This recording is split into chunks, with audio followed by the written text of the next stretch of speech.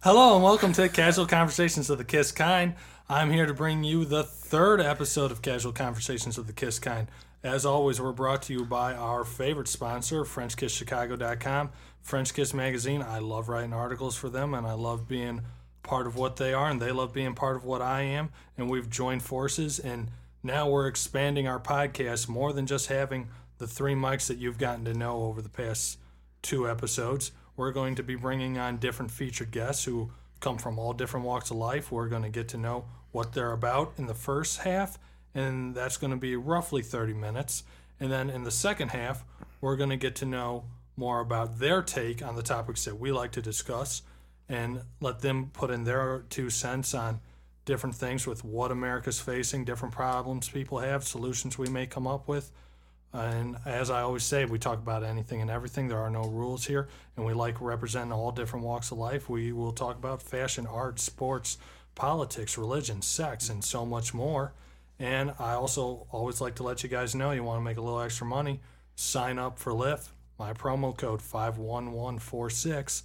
And another thing you can do, make a little extra money, costs absolutely nothing to do when you're driving for Lyft or for any other rideshare app. Get a cargo box. I do.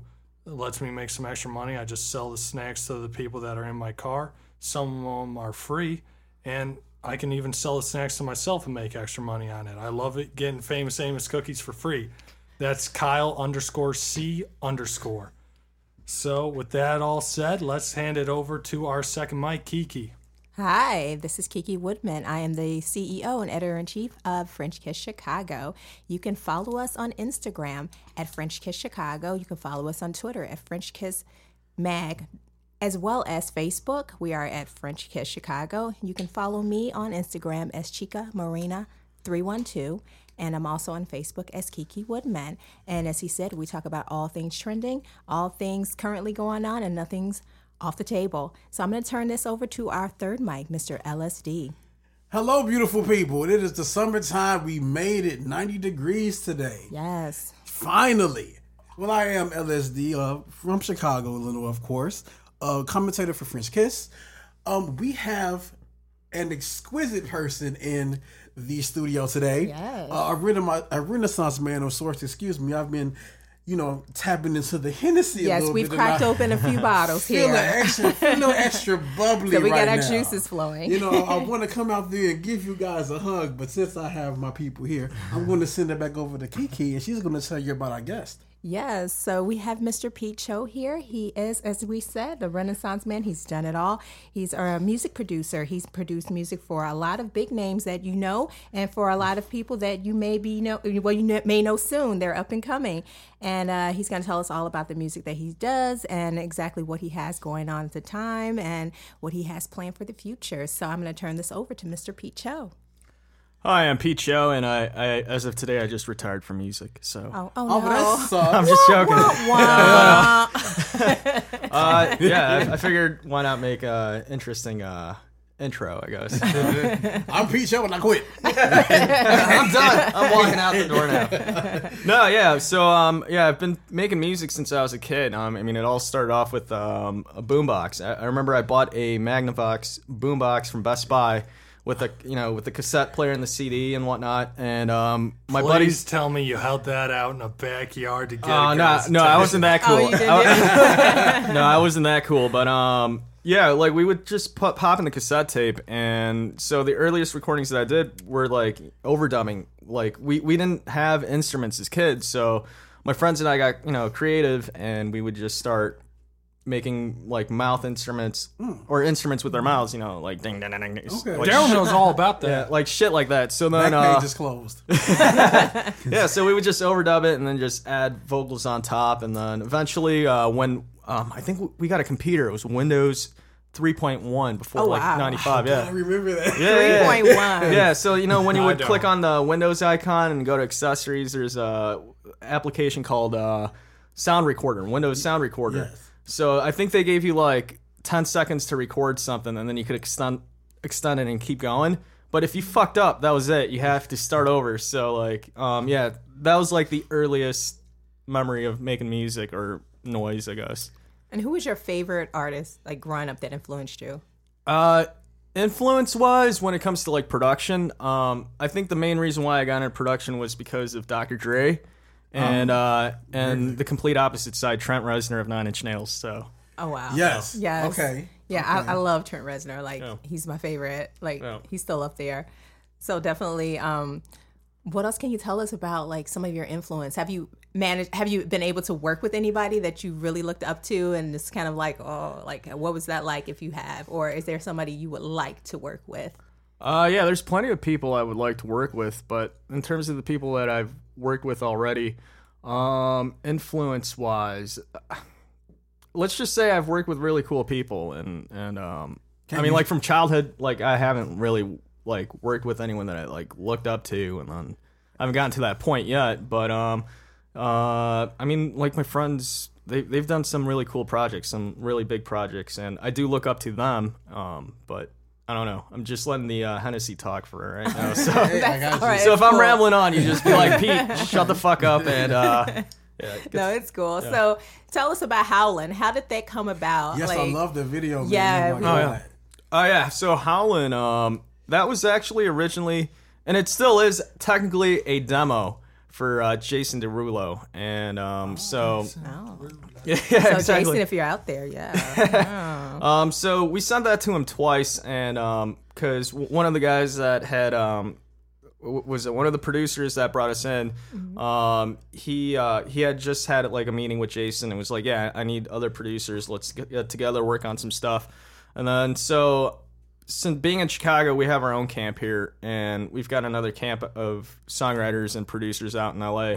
And so, yeah, he was like, yeah, you just send whatever. And then we sent that over, and didn't hear back. But then when I flew out to LA, I met up with a buddy of mine who, you guys know who Paul Blair is? I've heard probably. Yeah. Yeah, so he's so he produced for Gaga, and so we were over at his house, and he allows. I don't want to get off topic, but Paul, I have to thank Paul, because without Paul, like, I wouldn't be where I am today. And he probably doesn't realize this. Maybe he does. But yeah, so he had this house in Burbank and in Glendale in California, and he would have a lot of his producer buddies and songwriters just hang out and work together and collaborate. So if it wasn't for him, I wouldn't have met Lexo, who brought us into the whole Jason Derulo thing. But anyway, so I flew back to LA, met up with my buddy Nappy, who had just gotten a record on the Derulo album, on the latest one. And so he's like, yeah, send me Howlin' again, and I'll send it directly to him again. And then, so I didn't get to actually meet Derulo, but yeah, it was kind of cool that it was originally written for Jason Derulo. All right, that's awesome. That's awesome. We checked out the video. We love everything about it. And I noticed, I'm like, is that your dog? Yeah, it is my dog. He's been my branding for a minute, but I gotta like redo the whole branding thing. He was kind of attacking people. Yeah. It was funny. The guy who directed it, he's Trey Manchester, and he put out an indie movie that won some film festival awards, and I'm actually gonna be in his next movie, like a brief awesome. party scene, like as a or an extra, I guess. But That's yeah, I got to play a high schooler. It'll be funny, but We all look like we're in high school in here. I don't.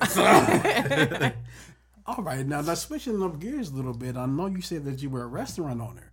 So can you tell us a little bit about that, the experience of having the restaurants here in Chicago? It wasn't Chicago, was it? yeah. So it was actually up in the Westridge neighborhood, Okay. like pretty much the northest part of Chicago before it becomes Skokie or the suburbs. Okay. Yeah, so I opened up a Korean barbecue restaurant called Gogi in 2013, and yeah, it was at the right time too. It was just perfect because, you know, it was like Instagram and the whole foodie scene was kind of blowing up, and but it was actually Steve Dolinsky that came in. He was our very first customer, and he was on a double date that night. And Steve Dolinsky also goes by the Hungry Hound, and on our soft opening, he was actually our only customer that night. Wow. Him and his wife and another couple.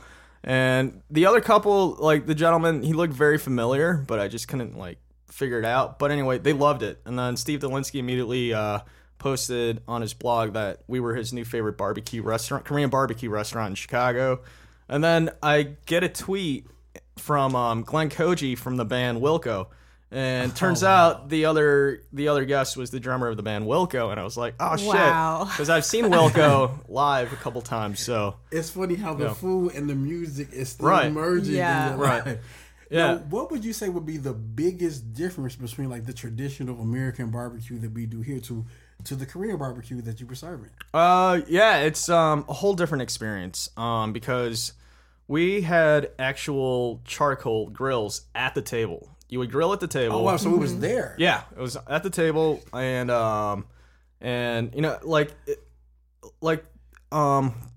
I brought up like social media and Instagram earlier, and another thing that really helped us out was Samantha Roby over at Chicago Food Authority. She had come in, snapped up some photos, and posted it on her account, and then you know it took us to another like level or whatnot because she has a lot of followers.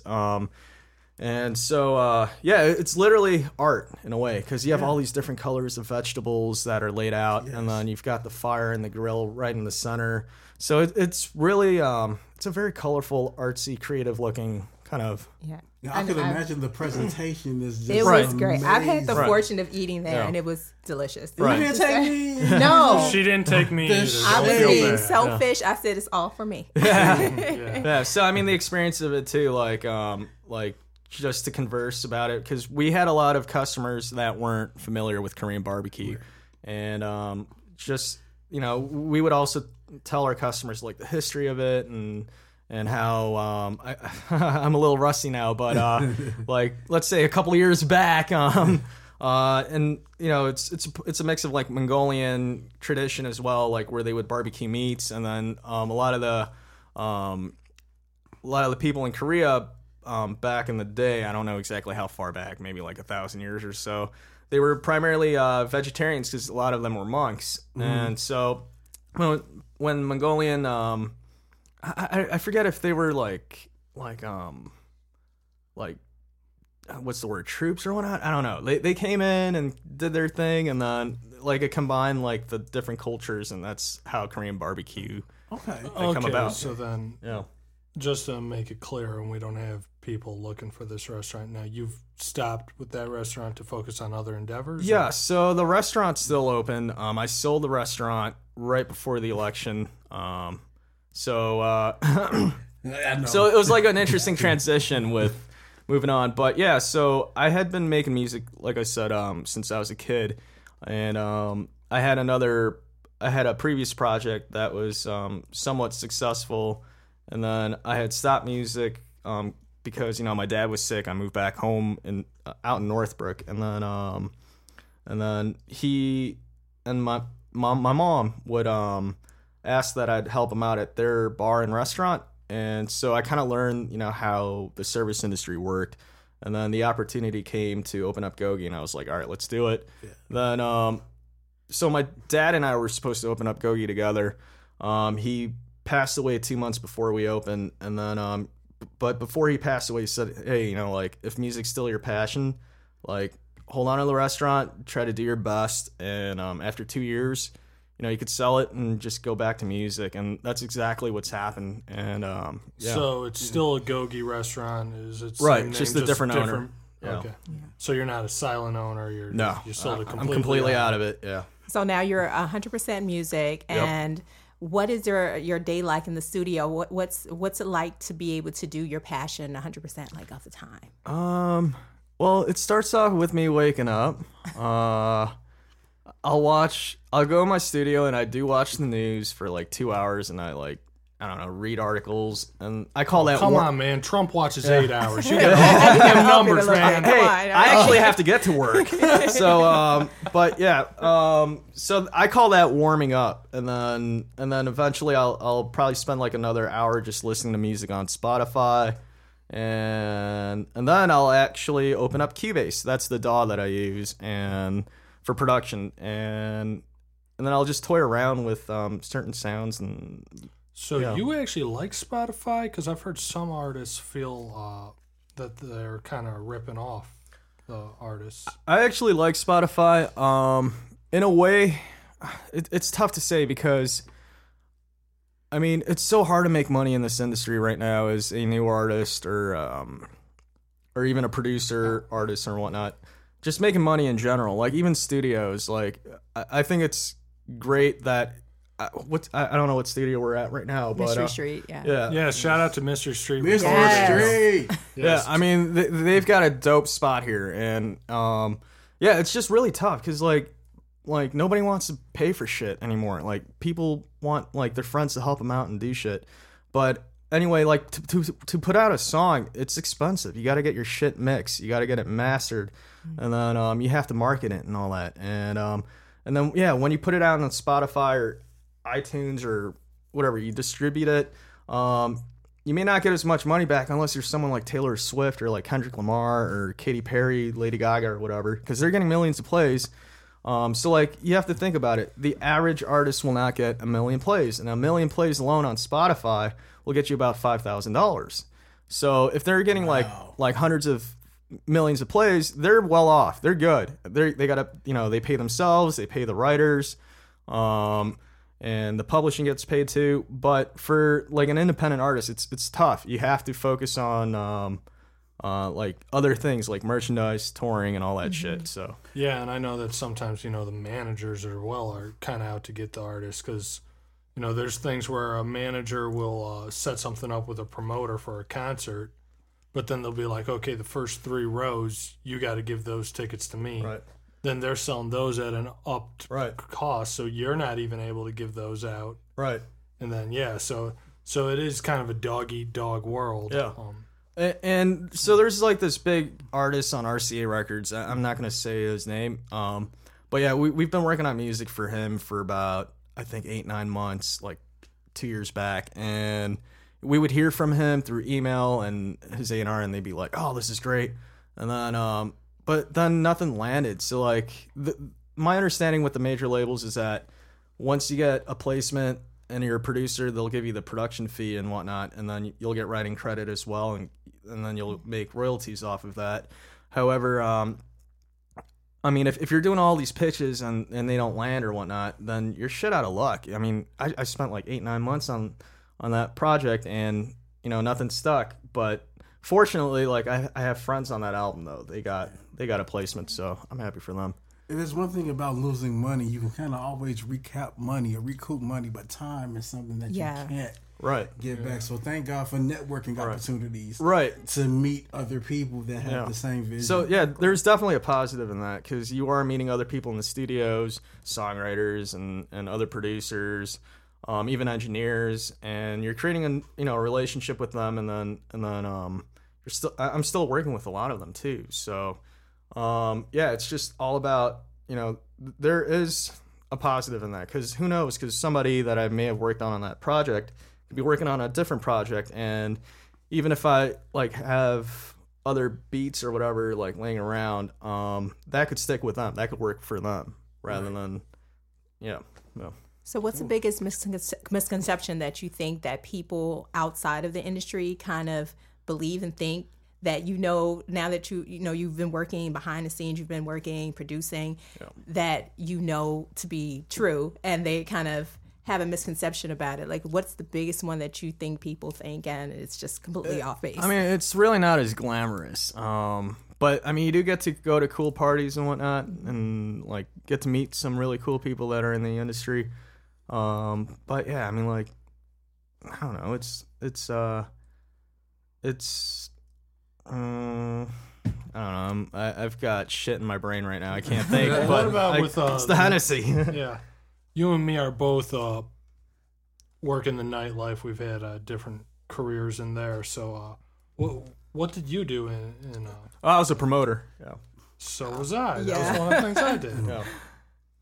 So were you a head promoter, or were you a sub promoter, were you? Yeah. So my buddy Ryan and I, we actually started our own company. It was Effort Chicago, and we threw parties at different nightclubs and lounges and whatnot. And yeah, that was a lot of work. That was a lot of hustle. And I mean, but that also led me to, eventually I ended up DJing as well, and that got me back into creating music, but because I started off producing like urban hip hop beats, and then that led me to doing like house music and electro and whatnot before EDM. You did Lala too, Yeah, right? Yeah, I did play Lala. Yeah, I DJ'd at Lollapalooza. Wow. And so if it wasn't for promoting, like if I wasn't exposed to the people in that industry, that would not have led me to where I'm at today. So even just passing out flyers for not even my shit, like other people's events, just helping out, like whatever, you gain the experience, you meet people, and yeah, just kind of take it from there. Now, house music. Yeah. You caught a buzz with me with house music. Yeah. I am an 80s baby, you know. Yeah. House, what's up with it? Like, for real, like, would you still incorporate house into tracks and things now if people wanted it, or would you do it just because you appreciate it? I appreciate it, but like more so now, since I've been like kind of developed. So I like my mentor is Dino Zisas.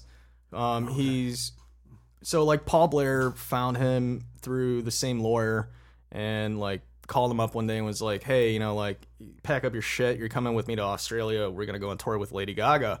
And so Dino, he co-wrote Applause and I think like 8 songs off the Art Pop album. So like when I first met him, he's like, hey, I need another producer here in Chicago. Like I can help develop you to do pop music. So primarily I do mostly pop productions, but yeah. But I do have a couple interesting beats that have a lot of like house like drums and whatnot, mostly like disco or whatnot, but we need to hear those beats. Now tell us about Burn Slow. Like I've heard that track and it's amazing. Like how did that come about? Oh fuck, that song's a nightmare. Oh wow. And I don't think it even turned out great. Like I was kind of rushing it towards the end. I mean, that song has been in development for like 8-9 months, no joke, like on and off. I mean, it originally started off as like an R&B track. It was for his name is Gallant, and so the people that managed Gallant, they went to Glenbrook North High School, like the same high school that I went to, and they also managed Cruella, who I was good friends with before they blew up, and so I had the ends with him, and then we sent him the demo, and I was supposed to meet with him in LA, but then he decided to meet with DJ Mustard instead, and I was like, oh shit, but I can't blame him. He's gonna meet DJ Mustard. So wonder if he can set me up with Miss Ketchup. Yeah. So anyway, he ended up passing on it, and I'm like, I don't know. There's something cool about like the verse section of it. I didn't really have the hook yet, and at the time it was just like piano chords, and then over time, my friend Austin and JDP, they wrote lyrics on it, and they're like, what do you think of this? And I'm like, oh, I fucking love it. I'm like, maybe I can turn it into my song instead of like for someone else. So I spent like 8-9 months on that song, like on and off though, and then towards the end there were like 12 different versions, and I hated them all, and I was like fuck it, I'll just put this, I'll be like, fuck it, I'll just put this one out. And then I'm like, all right, I'm cool with this. And then like 2 months later, I'm like, fuck, I should not have put it out. So like, is it safe to say you're a perfectionist then? Yeah. A little bit, yeah. Yeah. Like there's some elements that are missing in the production, like certain frequency ranges that I hear now. I'm like, fuck, I should have like added more to it. But see, but I guess you're coming at it from a production standpoint. Yeah. Right. So that's And like, I just listened to it. I'm like, this is people, great. Like, oh, this shit is banging. Yeah, but I want to thank everyone that worked hard on it, because I mean there were a lot of different songwriters over time. Like, I mean the song morphed so much that, but yeah, I mean I'm pretty happy with it, but I think it could have been better. Yeah. How do you feel about drum and bass? Drum and bass music, it's fun. I just get me some Tito's vodka and some Red Bull, and That's what I'm talking Tito's. about. Yeah. Giggity. Shout out to Tito's. But this place is like, I'm looking around and like it's bringing me back somewhere. Like, this studio used to be like a rehearsal studio, like a rehearsal space. I think so. I think so. It was. Yeah. I think it was. Okay, because I think this is the exact room.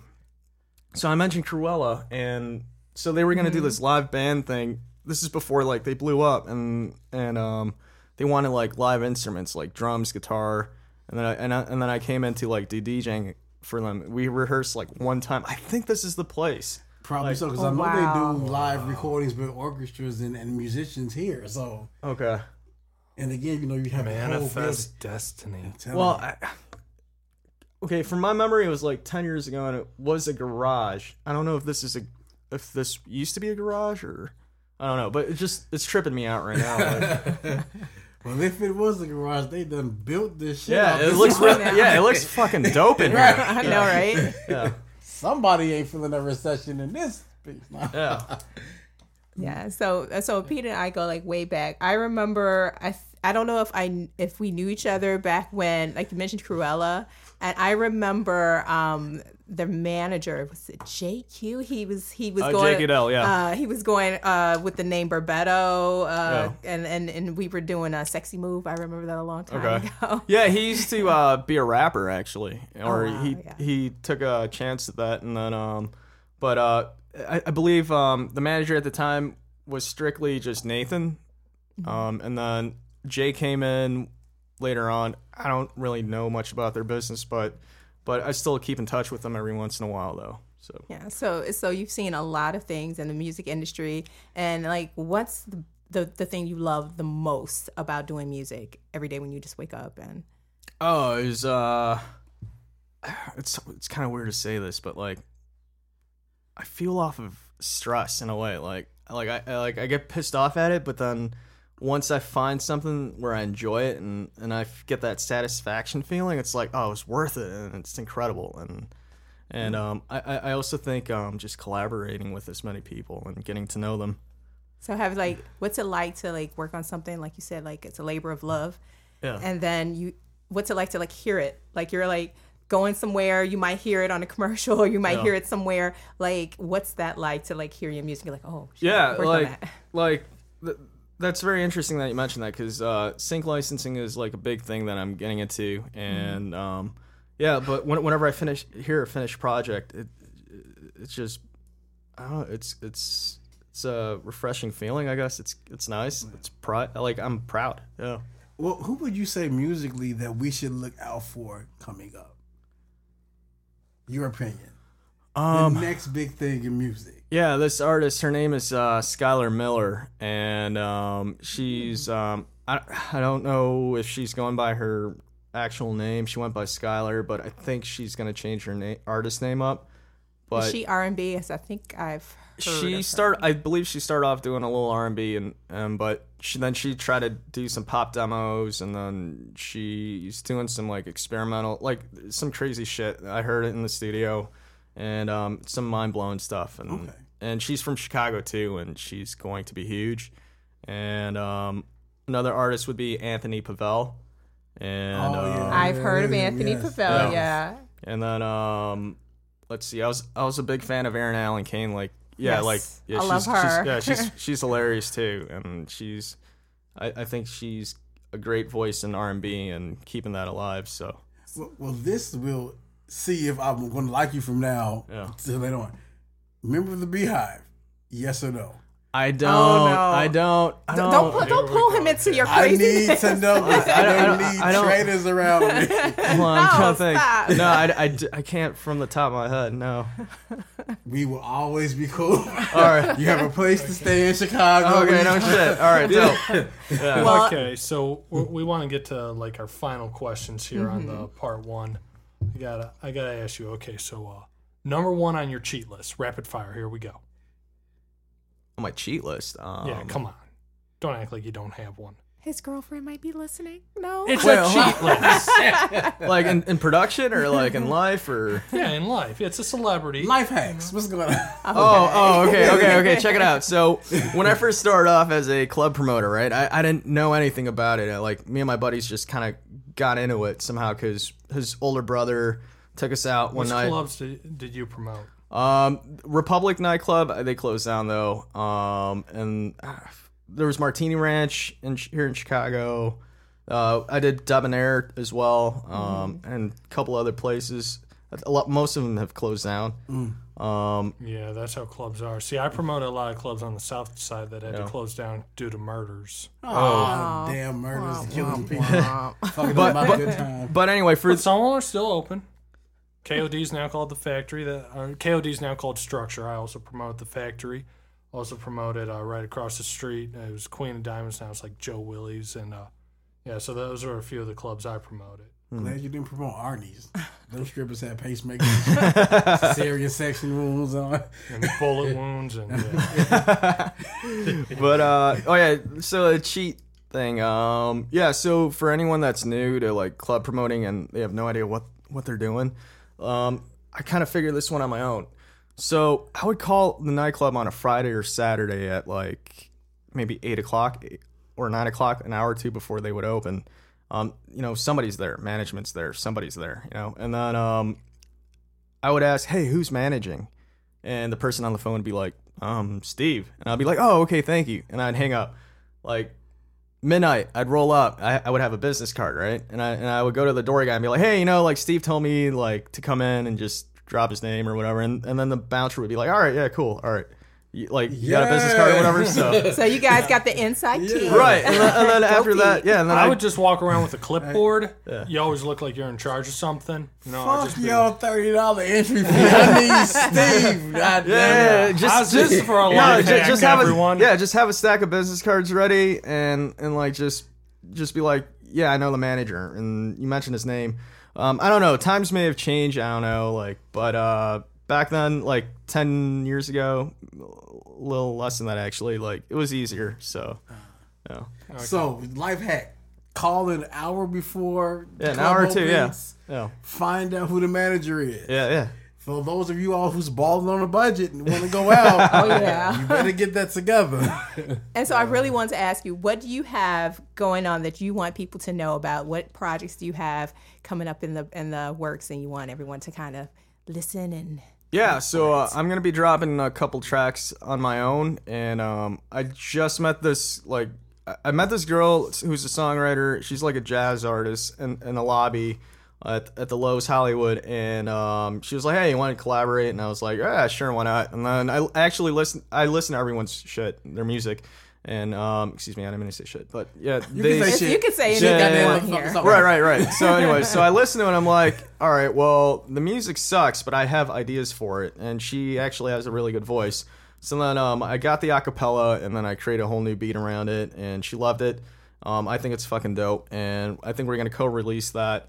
And then I've got another like dance indie project happening with my buddy JDP, who is a phenomenal rapper, and you should look him up too. He's got music up on Spotify. And so yeah, we've got this indie dance project coming up. We've got like 8 songs that are finished in terms of the writing right now. And then just collaborating with as many people and just seeing what happens. Awesome. Okay, and another rapid fire question. What would be 3 things you'd bring with you on a deserted island? Ooh, that's a good one. Oh man! Outside of drugs.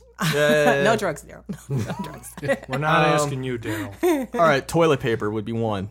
Okay, I guess that's because I'm not gonna wipe my ass with sand. So I would just the ocean, but yeah. No, you said the desert, right? Yes, deserted island. Oh, deserted island. My bad. Shit, fucking Hennessy. Goddamn. Hennessy. Oh, right. Yeah, no. I'm blaming the Hennessy for. Blame it on the. Okay, so on a deserted island. Oh, fuck. Pussy. Does my girlfriend count? Yeah, okay. Yeah, I'll bring my girlfriend. That's one. I don't want to think of her as a thing though, but okay. So well, she is a noun. Yeah. So you are right. Yeah. So I'll bring my girlfriend with. We'll start like a new civilization, I guess, and then definitely some Johnny Walker Black. Very good, man. Very good. And how long am I gonna be on this fucking island for? I don't know. Oh shit. Okay. Okay, let's say with 6 the- months with to a 6 year. months. Okay. With the current administration, you need to be prepared for a long-term haul. Well, in that case, give me a gas mask and, and some I don't know. Okay.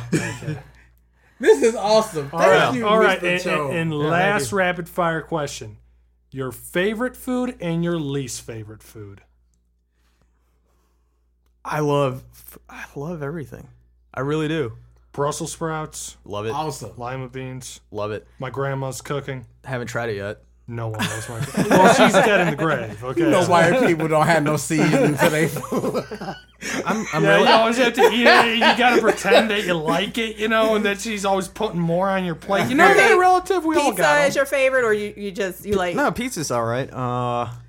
Fuck, that's actually a really good question. I'm gonna be thinking about this for like throughout the next Well, whole we may week. bring you on again, Yeah. and we're going to do a part 2, actually. We're Yeah. actually wrapping up. We're actually putting an end to part 1 right now, but we're going to do part 2 of episode 3, where we're going to talk about different issues that's being faced. So this is by no means going to be all about Pete. So if you got sick of listening to him, guess Oh, what? no. You're going to get sick of listening to me Although and Pete was Daryl. awesome, though. He was But awesome. we're Well- inviting Pete to give us a little bit of glimpse of what Yeah. he thinks of some of these topics that so we're going to be so talking it won't about. just be us ooh. 3. We get to have a different person put in the mix here. So, like I said, we're going to put an end to this. And Well, thank you, Pete. yeah, thank you for having me Thank and you, the Pete. Hennessy and shit. Yeah. Thank you, Pete.